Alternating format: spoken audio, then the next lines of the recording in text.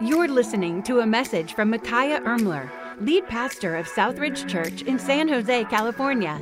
This week's awesome message will start in a few seconds, but first, we hope you will stay connected with Southridge by liking us on Facebook or by following us on Instagram and Twitter. Search for the handle @Southridge Now and click the follow button so you can receive uplifting, encouraging content right in your feed. Thanks again for listening. And now, here is Pastor Micaiah.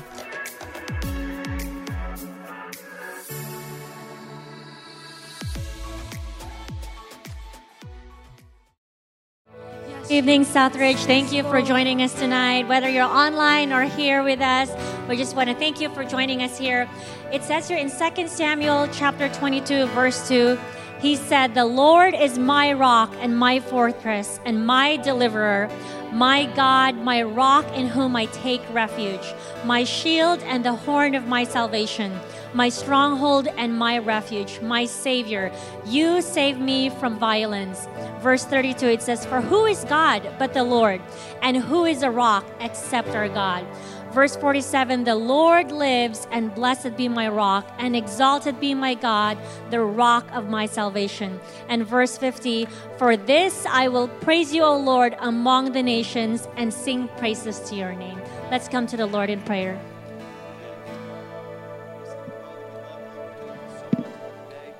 We just pray right now, God, that you would just move in this place. Thank you that we can lift our hearts in worship and gratitude. Thank you for what you're doing. We know that even though we can't see your hand, we can trace what you're doing. We know that you're working in each and every life. I thank you for those who have gathered here on this Sunday afternoon. I pray, Father, their hearts and minds would be open to what your word wants to say to them. I pray that our hearts would be turned towards you, that the distractions of this world, the weight of cares of this life would just be set aside for a moment, where we can focus on you. And I pray that your word would speak to hearts and lives. We love you. We pray your blessing on this service. Father, we pray for our country. We pray for the direction that it's headed in. We pray that you would send a great revival. We pray that you would change us, that you would be with those that are in leadership right now, Lord. We so desperately need to turn ourselves back towards you. And we pray for mercy on our nation. We pray, Father, that as we come into the season of Thanksgiving, that our hearts would be thankful for all that you've given us. You've blessed us richly with so many good things, and how often we've just taken them for granted. We've acted spoiled at times. We've acted in such a way that doesn't bring you honor and glory. We act entitled. So forgive us for expecting things instead of being appreciative of all that you've done. I pray that you bless this service. In Jesus' name we pray. Amen. Thank you for standing. You may be seated. Once again, welcome to Southridge. We're honored and thrilled that each and every one of you would make plans to be a part of our service. Tonight, we have a special honor. Our church supports missionaries in the Philippines, in China, here in the Bay Area, and also in Colombia. And so one of our missionaries was able to be in town for a few weeks on kind of like a holiday, I believe, and to be with family. And so we have missionary Elvis and Stephanie Franco who are here. And it's really great to have them because they're from Bogota, Colombia. I'm going to invite them up here. Can we give them a round of applause and thank them? And they're going to give us an update and a testimony. Here's what's great. I asked Elvis to actually speak in Spanish, and his wife will translate in English. So we're going to get a best of both worlds. Plus, they have a video update for us. So just for the next few moments, even those that are watching online, we'd love for you to stay engaged as we receive an update from one of our missionaries. And we love this family. God is using them some great ways, and I can't wait for you to hear more about it. Here we go. Muy buenas tardes, es un privilegio y un gusto poderles visitar. Good evening, it's great to be with you and to greet all of you. Estoy tan emocionado de por fin estar en un culto presencial. It's such a privilege to be here in person. Hace más de 8 meses que no podíamos hacer eso. It's been about 8 months since we've been able to gather in Colombia as well, so it's great to be in a church service. Recién en nuestra iglesia pudimos hacer todos los documentos que el gobierno de Colombia exige para poder hacer eso. In our church in Colombia, in our ministry, we just got all the legal documents back to be able to be in person together again. So. Pero bueno, en los minutos que tenemos, amén. En los minutos que tenemos quiero contarles un poco acerca de lo que hacemos y qué es nuestro ministerio. In the few moments that we have with you, I just want to share a little bit about our ministry and what we do. Trabajamos para una organización que se llama Acción Internacional Ministries. We work with an organization called Action International Ministries. Estamos asociados con ellos para trabajar en comunidades vulnerables. We work with them specifically to work in neighborhoods that are very poor. Esta organización trabaja en más de 40 países en el mundo This entero. organization works in over 40 different countries over the world. Tengo también el privilegio de ser el director nacional en Colombia. He's also the national director in Colombia. Y Dios nos ha llamado a servir en un barrio que se llama Cazuca, al sur de Bogotá. And God's called us to serve specifically in a neighborhood called Kazuka. Son personas con muchas necesidades, They are people with a lot of need. con muy poco presupuesto diario para poder vivir. They don't have a big budget to live day by day. Hay muchos niños, There's lots of kids, muchos jóvenes lots of teens. en riesgo constante de muchas cosas malas en su vida. They're at risk for a lot of terrible things. Es un lugar que ha sido golpeado por la violencia y hay muchas personas que han sido desplazadas de otras partes del país. There's lots of people who have been hit by a lot of the violence in that neighborhood, and also they've been displaced from different areas in Colombia and other countries. Y llegan a ese lugar a refugiarse. And they go to this place and live there as a refuge. Así que tenemos el privilegio de servir en medio de ellos. And we have the privilege to serve there with Son them. algo así como esas comunidades donde nadie quiere ir. These are one of the communities that a lot of people don't want to go Son to. peligrosas, It's very dangerous. hay gente que no tiene muy buena cara Maybe they don't have this physical aspect that's nice and friendly. y hay muchas personas que han hecho muchas cosas malas. And there are a lot of people who have done a lot of terrible things personally. So, Pero Dios nos dio el privilegio de ir a ese lugar.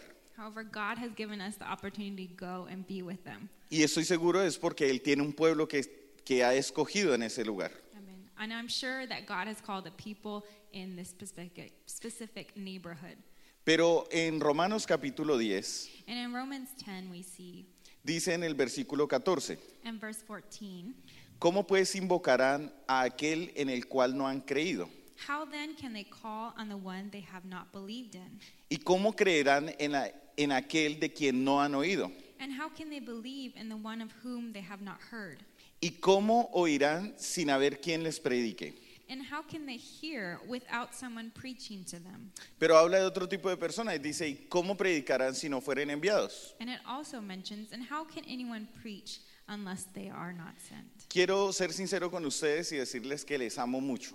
And honestly, we can share and say to every one of you, we love you as a church a lot. Mi esposa y yo estamos muy agradecidos porque esta es la primera iglesia que apoyó nuestro ministerio.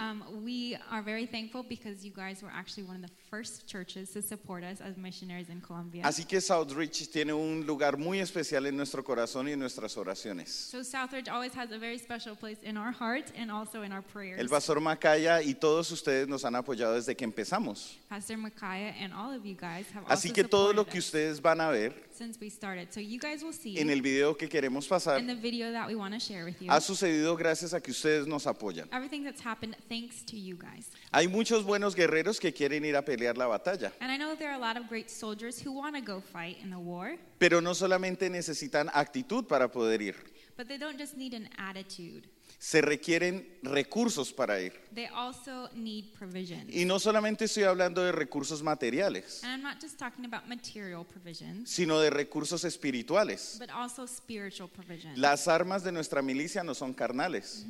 The weapons that we use in war aren't just physical ones. Nuestra guerra no es contra cosas naturales, sino sobrenaturales. Because we know our war is against some things that are supernatural. Así que les amamos mucho porque ustedes están apoyándonos a And nosotros. so we thank you and we love you because you guys are supporting us in that. Pastor Macaya y cada uno de ustedes aporta para que podamos ir y hacer esa obra. Pastor Micaiah and you guys support us to continue in the work. Y también hacen una ofrenda a nosotros. And you guys also give for us. Por eso es nuestra responsabilidad venir y contarles qué está pasando en Colombia. And that's why our responsibility is to come and to give an account of what's Y queremos going que on. vean este video. So we'd like you to see this video. Tal vez voy a decir 2 o 3 palabras más después del video. Maybe he'll say one or two things after it. Pero quiero que vea especialmente el rostro de esos niños, niñas, hombres y mujeres que Dios está salvando en este lugar. But I want you to see specifically the faces of the kids, the teens, and the families of the people that God is saving. Así que, acción. So let's take a look.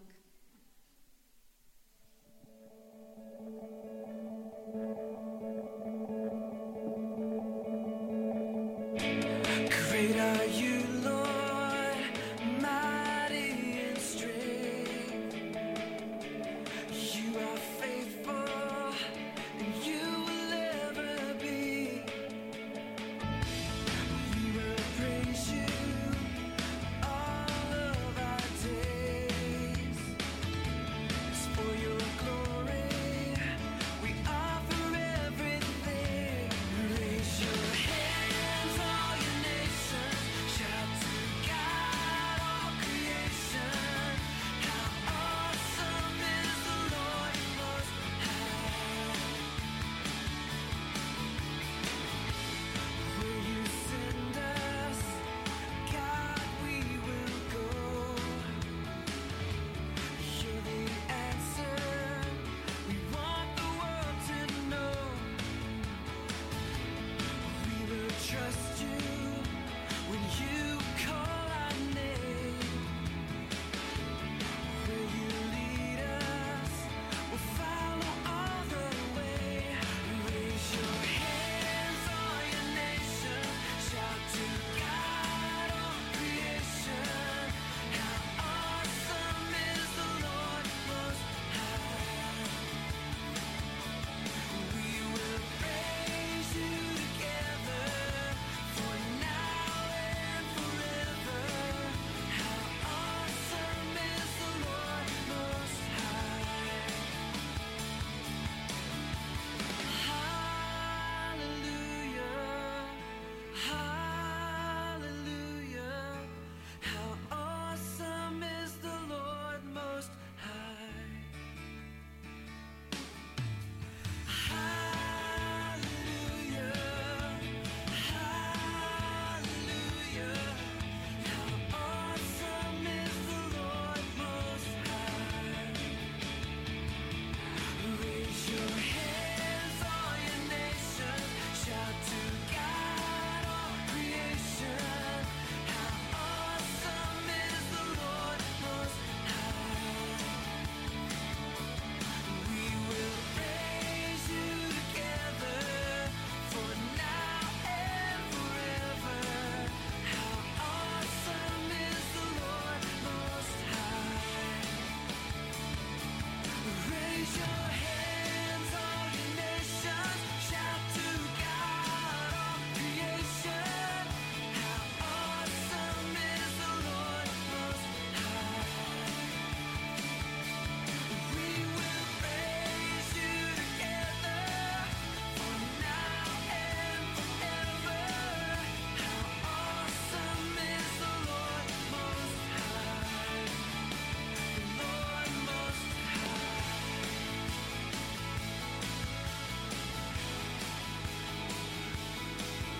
How awesome is the Lord Most High.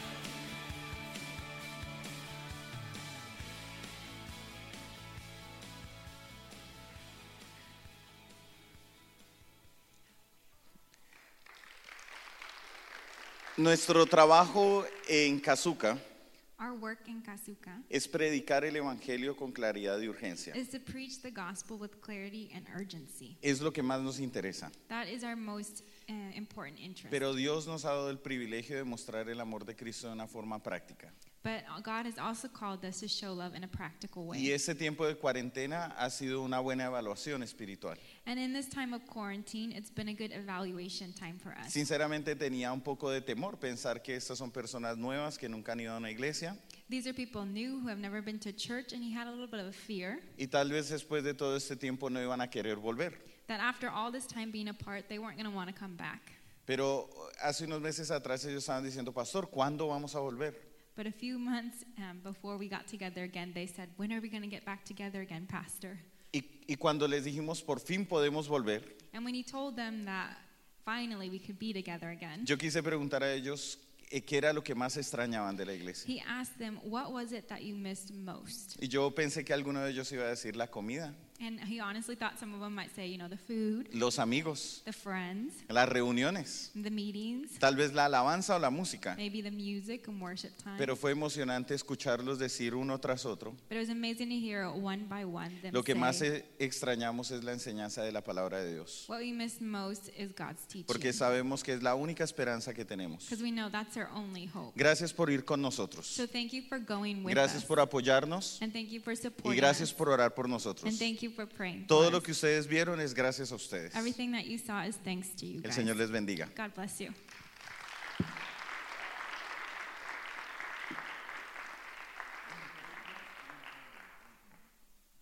As a church, let's pray for our missionaries. They're headed into an area where we're not able to always go, and I want us to always know that there are people that are impacting the globe, and we're a part of that.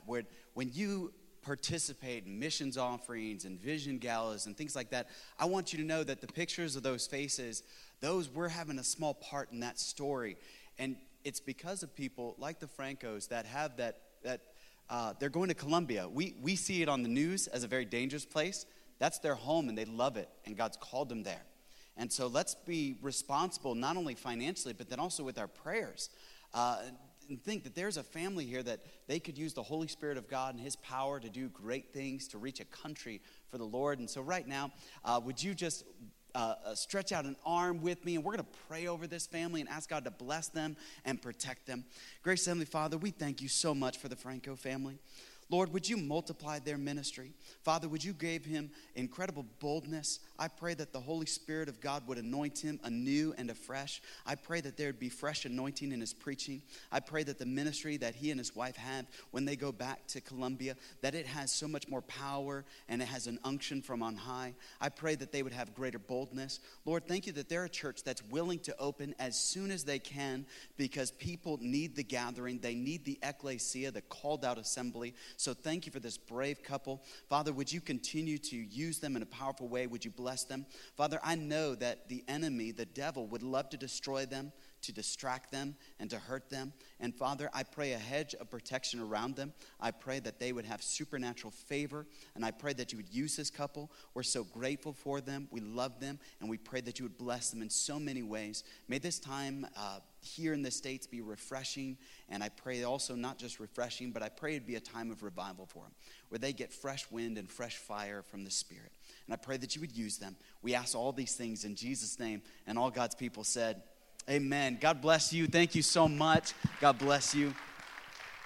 We're so grateful for each and every one that goes to the mission field. I was sharing with some before the service started that our church was supposed to do 2 mission trips during this past year that we had to postpone to 2021. So I hope you'll make plans to attend the Vision Gala where you'll hear more about those things. Well, if you have a copy of God's Word, would you go to the book of Acts with me? Acts chapter number 22. We've been each week, for the most part, been studying 1 chapter a week in the book of Acts. And it's been a part of the Bible where we're just barely scratching the surface as we take it chapter by chapter. But I heard from one person this week that was reading a different book. They said it was amazing because the book of James was written at the same time as Acts. And now you have a greater perspective on what's going on because we're studying the book of Acts. And we are kind of coming to the end of Paul's journey. There's only just 6 chapters left in this book. And as we study, we get a great view of what the first church was like, what the ministry of the Apostle Paul was like. It's because of the Apostle Paul that much of what we know of missionary journeys and much of what we know about giving reports is because of what we've studied in the book of Acts. He went on 3 missionary journeys, and he would come back. His sending church was the church at Antioch, and he would come back and give a report of the things that they had done over the prior years of ministry. Well, we come to Acts chapter number 22, and as we turned there, I want to begin by saying thank you for being a part of our services. Welcome those that are watching online. But then, how many of you, whenever you are talking with a friend or a coworker, do you tell them that you, when you're chatting, you see them, do you go up to them and say, hey, Bob, Sally, good to see you. Hey, just want to let you know I brushed my teeth this morning. Does that ever come up in your conversations? You say, well, my life is really boring, so yes, it does. Maybe it does. Do you go up to your friends and you say, hey, not only did I brush my teeth this morning, but I did my laundry yesterday. Just thought you'd like to know. Hey, I picked up after my dog. You know, when we come into conversations with other people, those details, we typically don't bring them up. You say, why don't we bring up those details? Because they're boring and nobody cares. Not even those closest to you. Tonight, I think too often, when it comes to sharing stories, we forget that we have a great story to tell. And when it comes to telling a great story, we like great details. The reason we don't share those boring, mundane details is because of just that. They're boring. I believe that when it comes to sharing things, we like to share good news. We like to share exciting stories. We don't like to share things that are boring, that may distract the audience or the listener. I believe for us, when it comes to big moments create big memories. Little moments create small memories. And boring moments create no memories. And when it comes to sharing a story, we share what we remember. There are certain things that we want to stay with people. We share things that people will remember. And when it comes to these moments, you and I, we can remember some of the most minute details to the big moments of our life. Think about the moment that you proposed to your spouse. You can probably remember all the details surrounding that moment. Or think back to the moment that you said, I do, at the wedding altar. You can remember all those details. Maybe your first date. It didn't matter if you ended up marrying that person. The first date is something. And maybe it was just, hey, back in the day, you used to go to the mall and watch a movie and share a bucket of popcorn or something. But you can remember the details around that moment. It's a big memory. What about the details around getting your driver's license? The first time you drove the car with nobody else in the car. You can remember the car. You can remember the details. You probably even remember the weather. All those details around these big moments in our life. But one of the greatest moments that I believe that should happen in every person's life is the moment that they receive Jesus as their personal Lord and Savior. The moment that they repent of their sin and they turn to Jesus Christ as their Savior is arguably the single greatest moment in each and every person's life. But yet when it comes to this moment, many times we don't like to share the details with it. Every once in a while, we might share that story of when we received Jesus. We call it our testimony. The psalmist David, he said in Psalms 51, restore unto me the joy of my salvation. He's saying there was a moment when I first received Jesus that I couldn't wait to tell people about it. My heart was overwhelmed. The guilt and the weight of my sin and the worries of this world began to melt away. And then at that moment, I realized that I truly had a friend that sticks closer than a brother. That I had forgiveness of sin and that I now had a future in heaven. It's a great moment. It's a great moment for each and every Christian. But I believe it's a moment that many of us fail to utilize in sharing with others about Jesus. You see, people can argue with the facts about the Bible. They can argue with the details. They can argue whether there is or there wasn't a resurrection, whether there is a Jesus, whether there is a God. They'll argue about doctrine and theology. They'll argue with you all day long. I work out and I had lunch with an atheist this week, and he said, we're so different, you and I. He said, I'm an atheist and you're a pastor, and I, for some reason, like hanging out with you.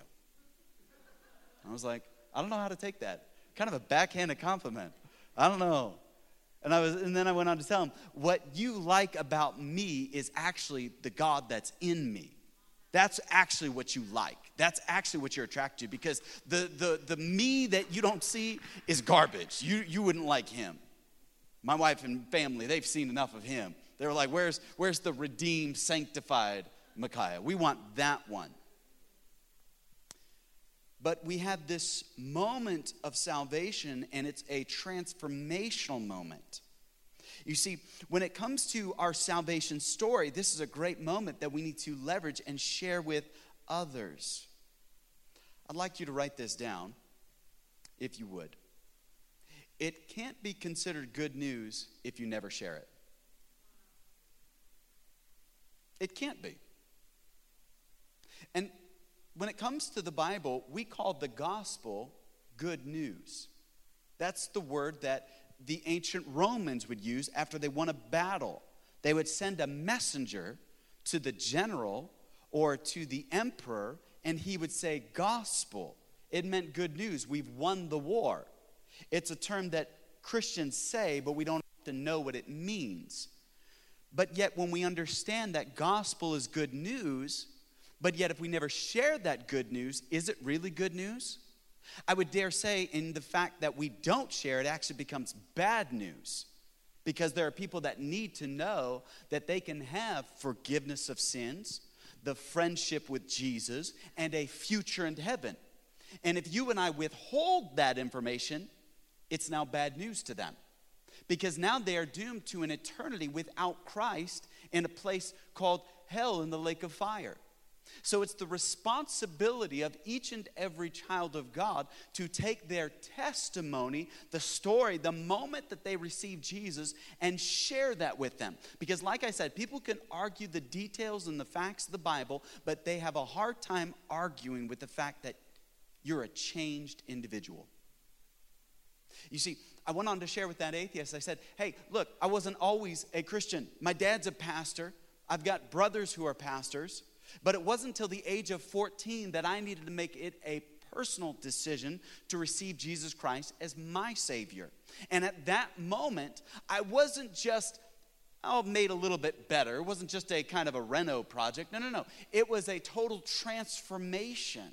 It was at that moment that I was changed, that God then through the power of the Holy Spirit began to change my desires, my likes, and my dislikes.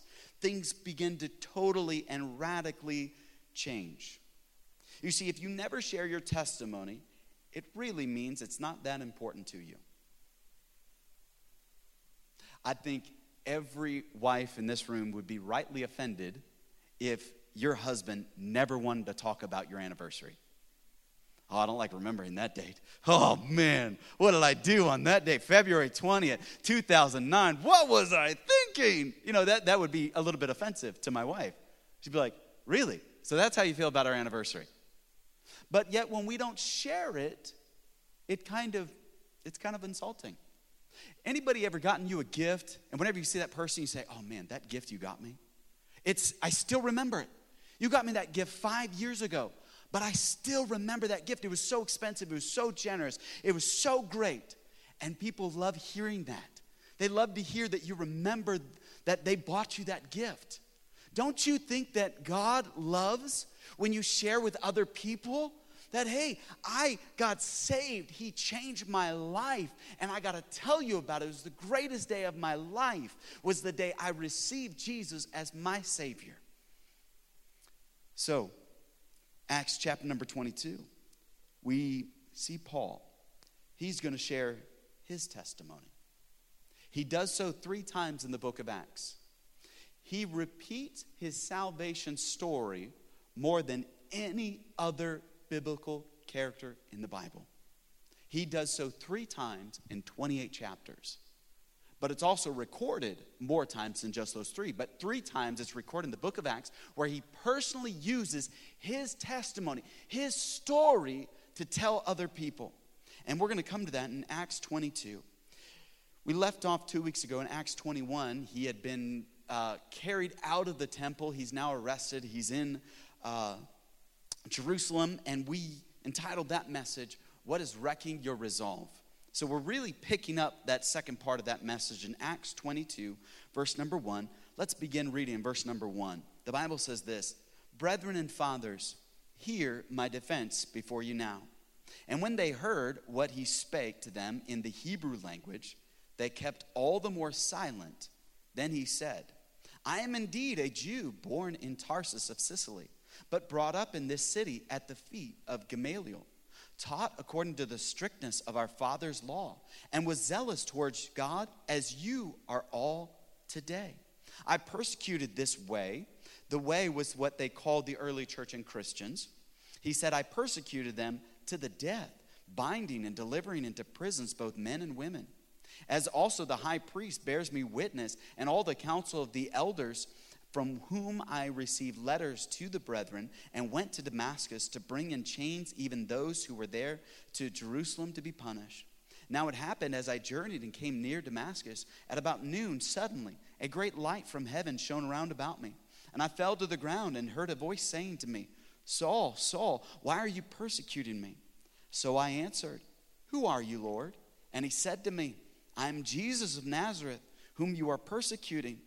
And those who were with me indeed saw the light and were afraid, but they did not hear the voice of him who spoke to me. So I said, What shall I do, Lord? And the Lord said to me, Arise and go into Damascus, and there you will be told all things which are appointed to you for you to do. And since I could not see for the glory of that light, being led by the hand of those who were with me, I came into Damascus. Then a certain Ananias, a devout man according to the law, having a good testimony of all the Jews who dwelt there, came to me, and he stood and stated to me, Brother Saul, receive your sight. And at that same hour I looked at him. Then he said, The God of our fathers has chosen you, that you should know his will, and see the just one, and hear the voice of his mouth. For you will be his witness to all men, and what you have seen and heard. And now, why are you waiting? Arise and be baptized. Wash away your sin, calling on the name of the Lord. Now it happened when I returned to Jerusalem and was praying in the temple, that I was in a trance. And I saw him saying to me, Make haste and get out of Jerusalem quickly, for they will not receive your testimony concerning me. So I said, Lord, they know that in every synagogue I imprison and beat those who believe on you. And when the blood of your martyr Stephen was shed, I was also standing by, consenting to his death, and guarding the clothes of those who were killing him. Then he said to me, Depart, for I will send you far from here to the Gentiles. And they listened to him until this word, and then they raised their voices and said, Away with such a fellow from the earth, for he is not fit to live. See, I believe Paul's story is so powerful, and he shares it so many times in this short book of Acts, because I believe his salvation story surprised even him. I know it was a long passage of scripture that we read, but it kind of gives us context of the type of person that the Apostle Paul was. The Apostle Paul hated Christianity. He hated the one that they called the Messiah. He wanted nothing to do with it. He was saying, I was the strictest. I followed the rules of the Torah. I followed the laws of the high priests and the Sadducees, and I followed what the synagogue and what the Pharisees wanted me to do. He was saying, I was devout. And then in verse number 2, he even said, I was just as devout as all of you guys are. And he's trying to let them know, my past is very similar. And then he goes on to say, I sat at the feet of Gamaliel. This was a very respected religious leader in that day. And Paul was saying, hey, I came to this moment where I wasn't even looking to change. I wasn't even looking to be transformed. But at that moment, I was changed. You see, when it comes to the Apostle Paul, if you were to look at his high school graduation yearbooks, and people wouldn't write necessarily, hey, most likely to convert to Christianity. No, in his yearbook, they would write, most likely to be the next high priest. Most likely to be the next Pharisee, great Pharisee. That's what you would have written. You wouldn't have written about this man who was going to take the gospel, the good news, to the entire known world in that day.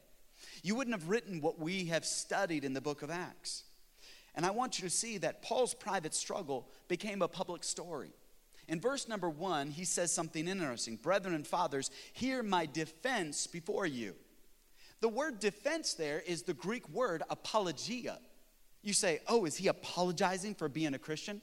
No, he's giving a defense for why he converted to be a Christian. He had a reason.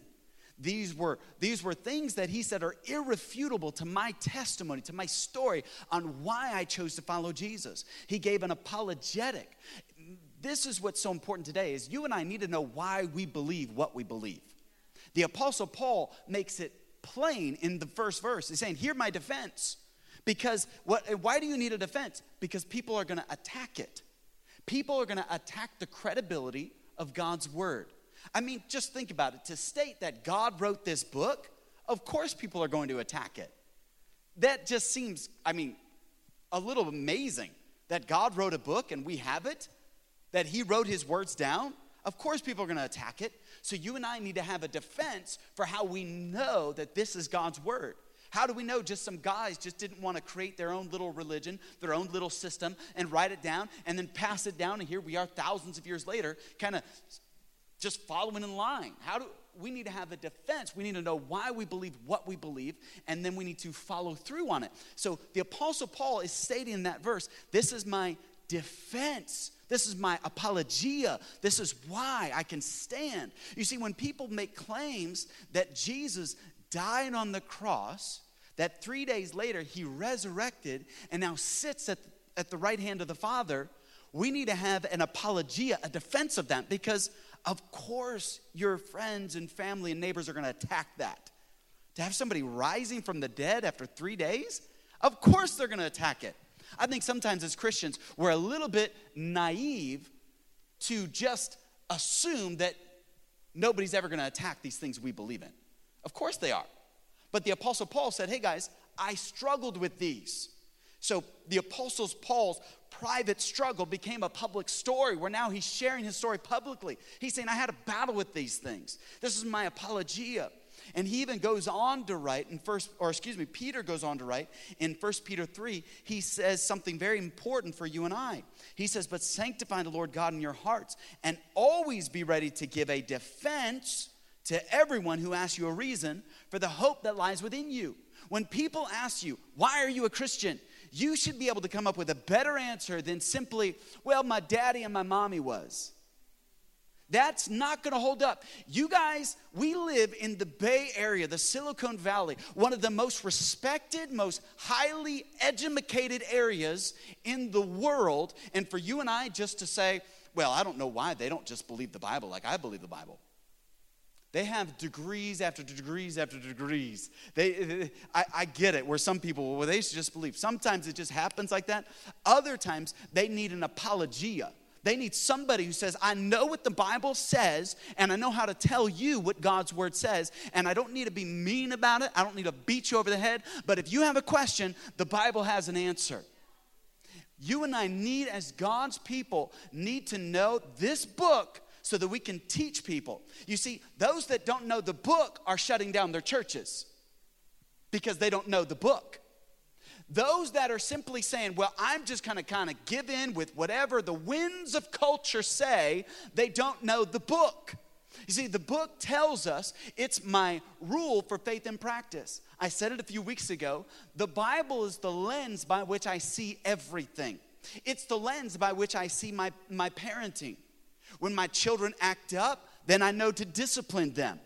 Hey, when I am wrong, there are certain things that I look through the filter of God's word and say, oh, hey, man, that was wrong, what I did. When I look at culture and society, I look through the lens of the word of God.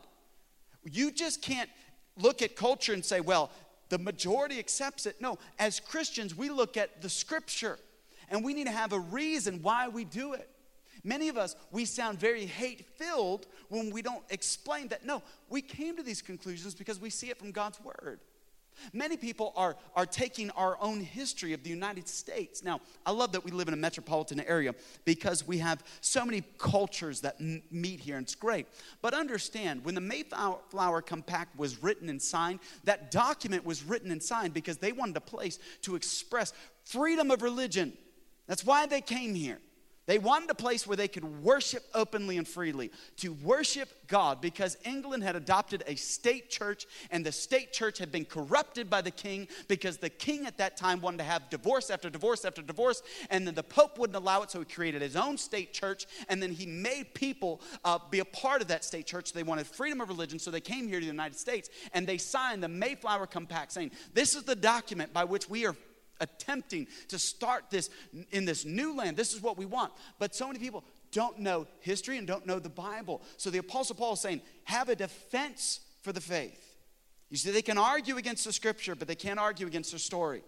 It's hard to look at many of you and not see that there is a God because you have told me how radically different your life is. I mean, there is BC and then AC in your life. There's before Christ and then there's after Christ in your life. And you can see a marked difference. Or at least we should see a marked difference. I think too often we revert back, don't we? But there should be a marked difference in our life.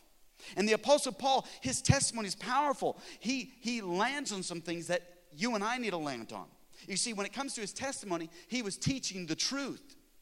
And when it comes to the truth, we need to live it. That's what he's saying in verse number 3. He's saying, guys, I'm no stranger to you. I stand at the feet of Gamaliel. You guys know who I am. That's why they were silent when he was speaking Hebrew to them. Because they were like, this is the Apostle Paul. This was the rising star in the line. He could have been the next high priest, which would have been in that day, not only the spiritual leader, but also was kind of like the political leader in that time. Paul was the one that many people would have seen as, that's the guy. He's going to be next in line. He was one that they respected, one that they thought. But he was saying, guys, you know who I am. I had the truth and I've lived it out. Also, there comes verse 19 and verse 20. He goes back to Jerusalem right after getting saved. And he's like, hey, I want to stay there and I want to minister in Jerusalem. You can see it. That's what he tells. And then God says, you need to leave. They're coming after you. And he said, no, I want to stay here. So when it comes to our testimony, Paul is saying, hey, when it comes to the truth, live it. When it comes to temptation, withstand it. And when it comes to your testimony, share it. Let me say it again. When it comes to the truth, live it. When it comes to temptation, withstand it. But when it comes to your testimony, share your testimony. Now, I think too often, you and I, if we've grown up in the church, we think we've got to have a testimony where, oh man, I used to be an axe murderer, and I used to be on every drug. I was on drugs. You don't even know the name of these drugs. I was on, and we think we have to have these outlandish stories. I love the story of the blind man, blind Bartimaeus, John chapter number 8, where the Pharisee said, what happened? He says, I don't know. Where once I was blind, but now I can see. They couldn't argue with his testimony. They can argue, and that's just it. I think some of us get intimidated because we say, well, I don't know the whole Bible. Neither do I. And I never will. But guess what? Every day I get a little bit stronger. Every day I read a little bit more. Every day I struggle and I wrestle with it and I write things down. I ask God to open my eyes to truth. Every day I want to know more and more about God and His Word. That's why it's a relationship. It's just like the relationship I have with my wife. Every day I can work at it. Every day I can invest in it. Every day I can build into it. I can learn more details and I can learn new aspects. So the relationship doesn't get stale. It grows. So Paul calls this story his defense because he says this is what they can't argue with. Matter of fact, Revelation 12 verse 11 says, and they overcame him by the blood of the Lamb and the word of their testimony. Your testimony is powerful. But do you have a testimony? Don't worry about it. You say, well, the details around mine. My testimony was I was 12 years old. It was a Sunday evening on Easter, and I knew that I was unsaved. My dad, I couldn't tell you any of the details of the message he preached, but the entire time he was preaching, I knew I need to get saved. I could not wait till he gave the altar call. And as soon as he gave that altar call, I tugged on my mom's sleeve, and I said, hey, I'm not saved. Can you show me how to get saved? And we went into the back little kitchen area, and I prayed a prayer, and I asked Jesus to forgive me of my sin. At that moment, I got forgiveness of sin. I got a friend called Jesus, and I got a future in heaven. I remember that day. I wasn't in a gang. I wasn't strung out on drugs. There's nothing that's super, amazing. Wow, this guy was going to be a terrible person and then change. No. But it's because of that moment that's led to this moment. Do you see how that God works? I think some of us think we got to have a really bad testimony. No, you don't. And if you do, God can redeem it. What I'm a little bit concerned about is sometimes we have glorified all the junk in our past, so much so that it's almost like people kind of want to, well, maybe I should do some of those bad things so people will think I got a better testimony. No. Stay as far away from the junk as you can, all right? Let's not go there because you think you need a greater testimony. The Apostle Paul, when he's saying, hey, I put people in prison and had them murdered or executed, he's not proud of that. He's just giving his resume. He's saying, guys, you know how zealous I was for the law. People, I was willing to execute people. That's how zealous I was for the law. And he's trying to show the 180, that 180-degree turn that he made in direction, that he had totally turned his life around. His life was different. You could tell his life was different. There's a famous poem. It was written by a Rwandan man who they told him that he needed to renounce his faith. And he said, I will not renounce my faith. And the night before they executed him, they found a note in his tent or hut. And he wrote this down. It's called The Fellowship of the Unashamed. And many of you may have heard it, but every time I read it, every time I see it, it stirs me. Because he says, I am a part of the fellowship of the unashamed. I have the Holy Spirit of power. The die has been cast. I've stepped over the line. The decision has been made. I am a disciple of Jesus Christ. I won't look back, let up, slow down, back away, or be still. My past is redeemed, my present makes sense, and my future is secure. I am finished and done with low living, sight walking, small planning, smooth knees, colorless dreams, tame vision, mundane talking, chintzy giving, and dwarf goals. I no longer need preeminence, prosperity, position, promotion, plaudits, or popularity. I don't have to be right, first, tops, recognized, praised, regarded, or rewarded. I now live by faith, persevere by faith, live by patience, lift by prayer, and labor by power.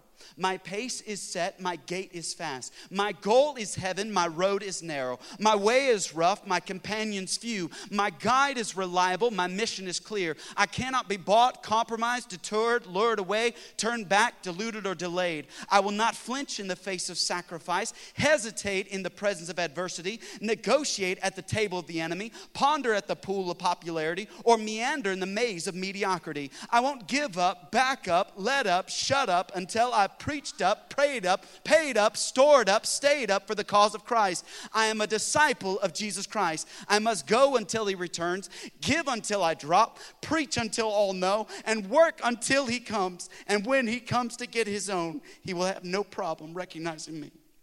My colors will be clear, for I am not ashamed of the gospel. For it is the power of God for the salvation of everyone who believes. The fellowship of the unashamed. Do you have a testimony? Do you have a testimony to share? You see, Paul's testimony was a private struggle that led to a public story. But Paul's story caused others to rewrite their own. Have you ever thought about how your testimony, that story, could help others to rewrite their own? You see, in this passage, he says something powerful. And he's sharing this testimony. He's about to be led. He doesn't know what's going to happen. He's going to prison. They have bound him in chains. The Roman guards have him. And he stops and says, let me say something to the crowd. And he wants to see them change because he's called to be a witness. Matter of fact, in the last time he shares his testimony in Acts 26, he says, then King Agrippa, after he heard Paul's testimony, he said, you've almost persuaded me to be a Christian. And Paul said, I would to God that not only you, but also all who hear me today might become both almost altogether such as I am, except for these change. He knew the power in his testimony. There's power in your testimony to change other people's story. That's what he was called to. I think too often we don't realize that if we were just to share our story, friends, family, and coworker could be radically changed. That if you would just say, yeah, we can have all these arguments about Christianity, but I just know that I'm a better husband because I'm a Christian. I just know I'm a more honest business person because I have Jesus in my heart. So I know it's wrong to rip people off. I just know I'm a better citizen, and I just know that I'm supposed to love my neighbor and not be a racist, not because I need somebody to tell me that, because the Holy Spirit inside of me has changed me, where I don't see people and judge them based on their dress, based on other externals, that I can look at them with the eyes of God and say that that person has value. That's what a testimony can do. And lastly, our time is short. Paul's most powerful testimony was how he treated others. We get to verse 21 and something happens. Maybe you caught it. In verse 21, it says, then he said to me, depart, for I will send you far from here to the Gentiles. And then something strange happens, verse 22. And they listened to him until this word, and then they raised their voices and said, away with such a fellow from the earth, for he is not fit to live. Who knew cancel culture has been around for 2,000 years, eh? Did you hear, or did you read it? Did you catch it? They said, this person's not fit to be on the earth. Get rid of him. I don't know about you, but I read through that and I was like, what did Paul just do? What was offensive?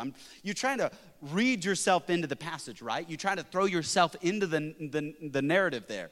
And you're trying to say, well, what did Paul do to really upset these Jews? I mean, why would they were listening, and the Bible says they were very quiet and they gave audience to him. They were paying attention. They were listening intently. So what happened? What did he say? Well, in verse 21, he said one little word, and it was one word that upset them. It was one word that Paul said that upset them so much that they said, you need to execute Paul because he said one word. Did he cuss them out? Did he swear? What did he do? If you want to underline the word, you can underline it. It's the last word in verse 21, the word Gentiles. The Apostle Paul said the word Gentiles, and they said, oh, no, we're Jews. Jesus is for the Jews. He's not for anybody else. And they said, you can die. But here's what's the amazing thing. The book of Acts is mostly about the church and the life of the Apostle Paul. But a church leader did not write the book of Acts. And Paul did not write the book of Acts. Does anybody remember who wrote the book of Acts? Luke. Dr. Luke. Where's Luke from? Antioch. Antioch is not part of Judah. The writer of the book of Luke, also the gospel, also other documents, that man is a Gentile. He sure is thankful that Paul's ministry didn't just stay to the Jews. He's writing saying, thank you, Paul, for having a testimony, that the testimony didn't just stay with the Jews. Thank you for having a testimony. Because of your testimony, I'm writing about it. And because of your testimony, I'm on my way to heaven. So thank you, Paul, for being willing to risk your life so that others may hear. I think you and I get intimidated because somebody may get upset. Somebody may get bothered because they don't like the fact that we say, you know what? Jesus loves us, but he wants to transform us. He wants us to repent of our sin and receive him as our Savior. That's his.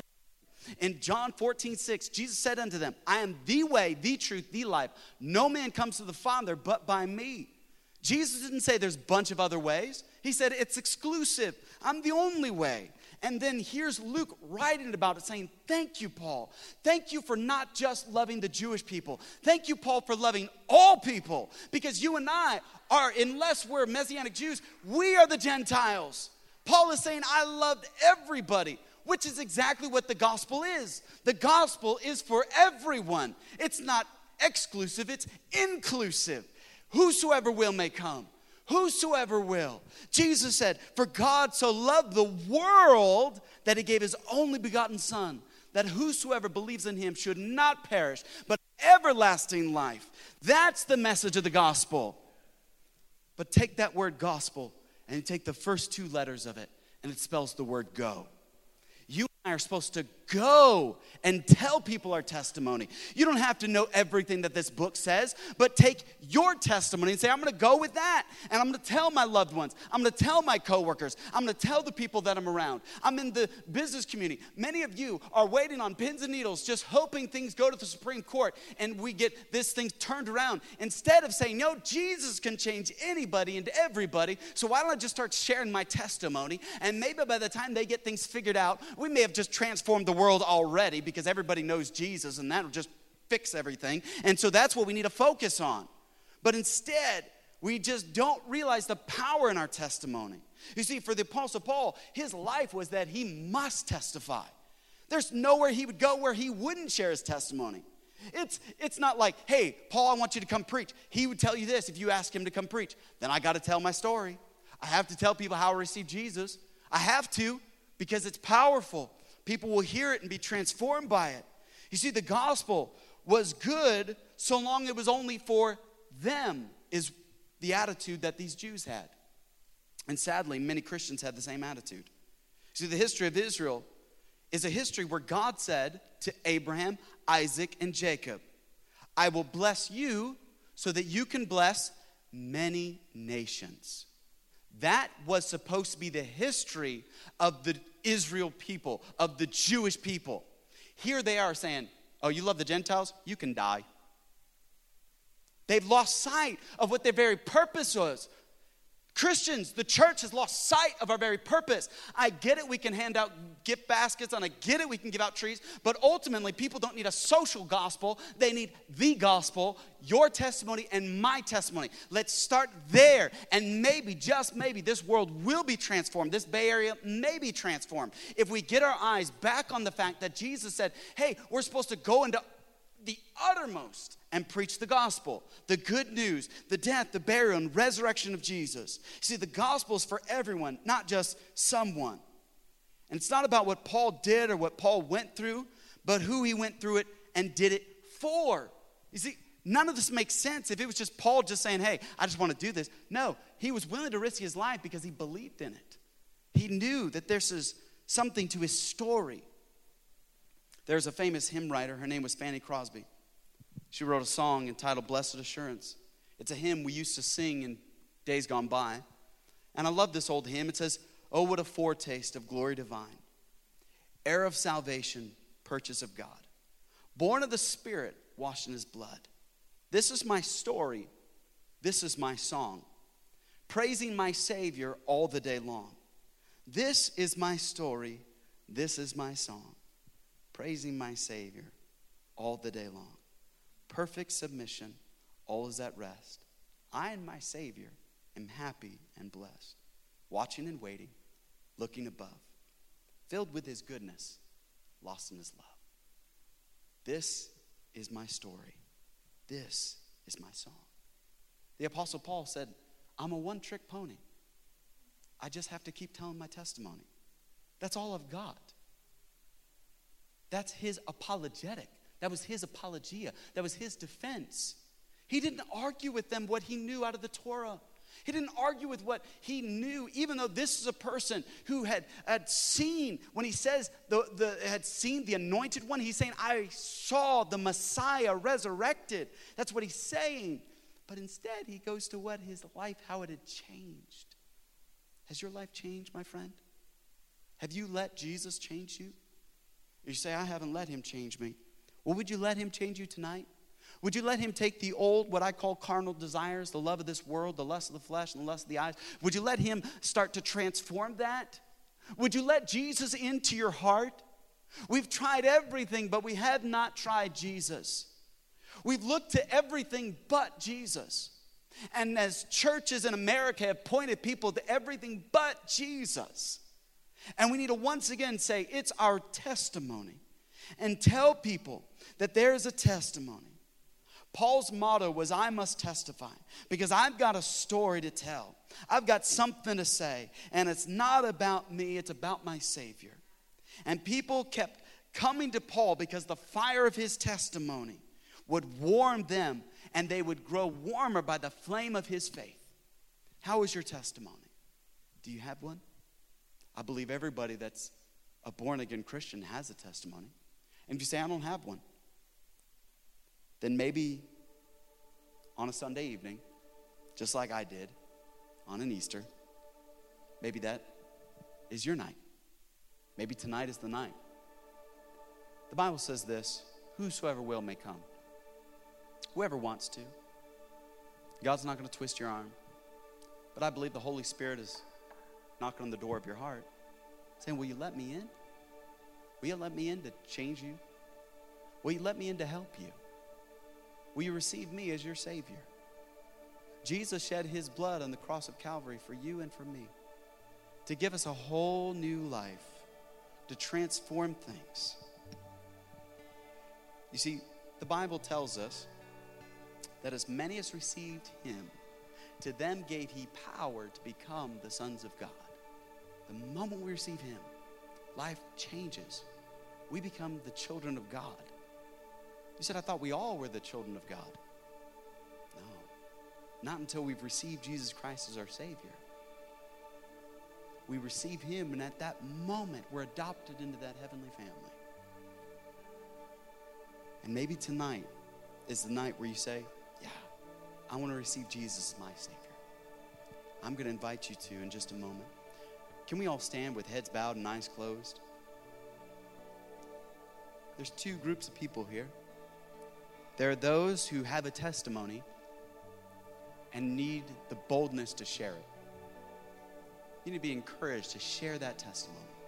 This week you're going to gather with friends and family. And maybe you just take a moment and just say, can I share my testimony with you? Can I tell you what Jesus did for me? Can I tell you about the path I was headed and how Jesus changed my direction? Can I tell you how I was ruining my life and Jesus stepped in and he revived it? Or maybe you're here and you said, I don't have one yet, but I'd like to have a testimony. And maybe November 22nd, 2020, in the midst of a pandemic, is the moment where you say, tonight is where I get my testimony. With head bowed and eyes closed, if you've asked Jesus Christ into your heart and you know that beyond a shadow of a doubt that Jesus is your Savior and heaven is your home, would you just slip up your hand? You say, I know I'm going to heaven. Amen. Amen. God bless you. You've got a testimony to share. Thank you. You may put your hands down. But maybe you say, I couldn't raise my hand, but I'd like to have a testimony.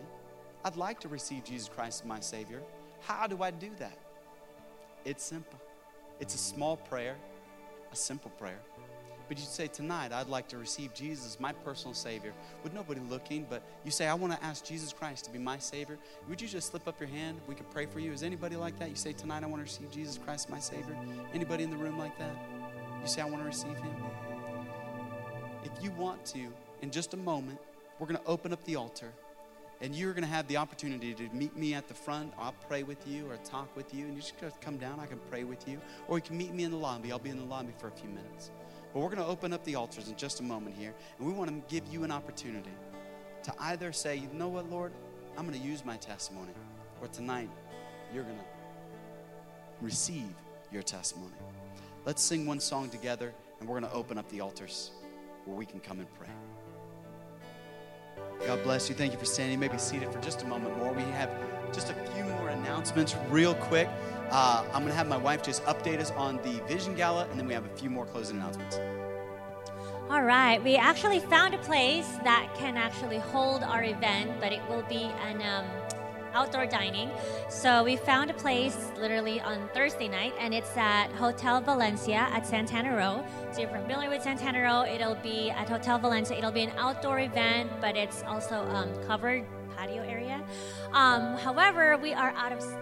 I'm sorry. But we are offering chicken for another option. So we have fish, chicken, and fish. And it is $55 per person. It starts at 6 o'clock. If you've never been, I really would encourage you to come. It is a black tie event. And if you're worried about curfew, they are offering us 5 rooms for a discounted price for $159, which is normally like $220. So hope you, if you're interested to sign up, tonight will be the last night for registration. So just come meet me outside and sign up at the table. Wonderful. And I really hope you can attend. I think you'll enjoy that event. It's a great event. And if you're saying, hey, I want to go, and you just need a little help with some of the details, please see me afterward. We really would love for you to attend because we have some exciting details that I'd love to share with you about what the Lord is doing in the year 2021. I believe that a church should continue to move forward even in the face of great adversity. This is where we see God do some of his greatest miracles. So I really hope you can make plans to attend. You say, well, there's no more steak. What she failed to mention is when she says chicken, she means chicken cordon bleu, which is still really good. I would rather have that than steak. But I mean, we would want you to attend. I think you'll really enjoy the event. It's a great time for us to gather. Like I said, it's fun to kind of dress up, and they'll be safe, but we're in a great venue at Santana Row. So I hope you can be a part of joining us.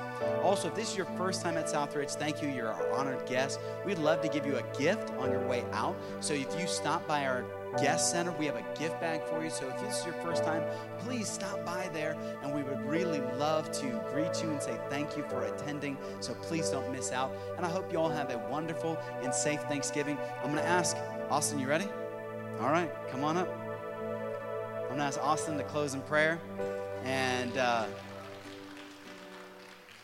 he's been working on this all week. All right, here we go. You ready? Okay, buddy. Dear Jesus, thank you for today and sending your son to die for our sins. And Jesus, I just pray for the church and to keep it safe and help that we would continue to praise you forever. In Jesus' name, amen. Amen. Amen. God bless you. Have a wonderful Thanksgiving. You are dismissed. We'll see you back next Sunday. God bless you. We hope you were encouraged by today's message from Pastor Micaiah. If it was a blessing to you, don't forget to share it with a friend or family member this week. If you have any questions, we'd love to hear them. Get in touch with us by visiting southridgesanjose.com/connect. Again, that's southridgesanjose.com/connect.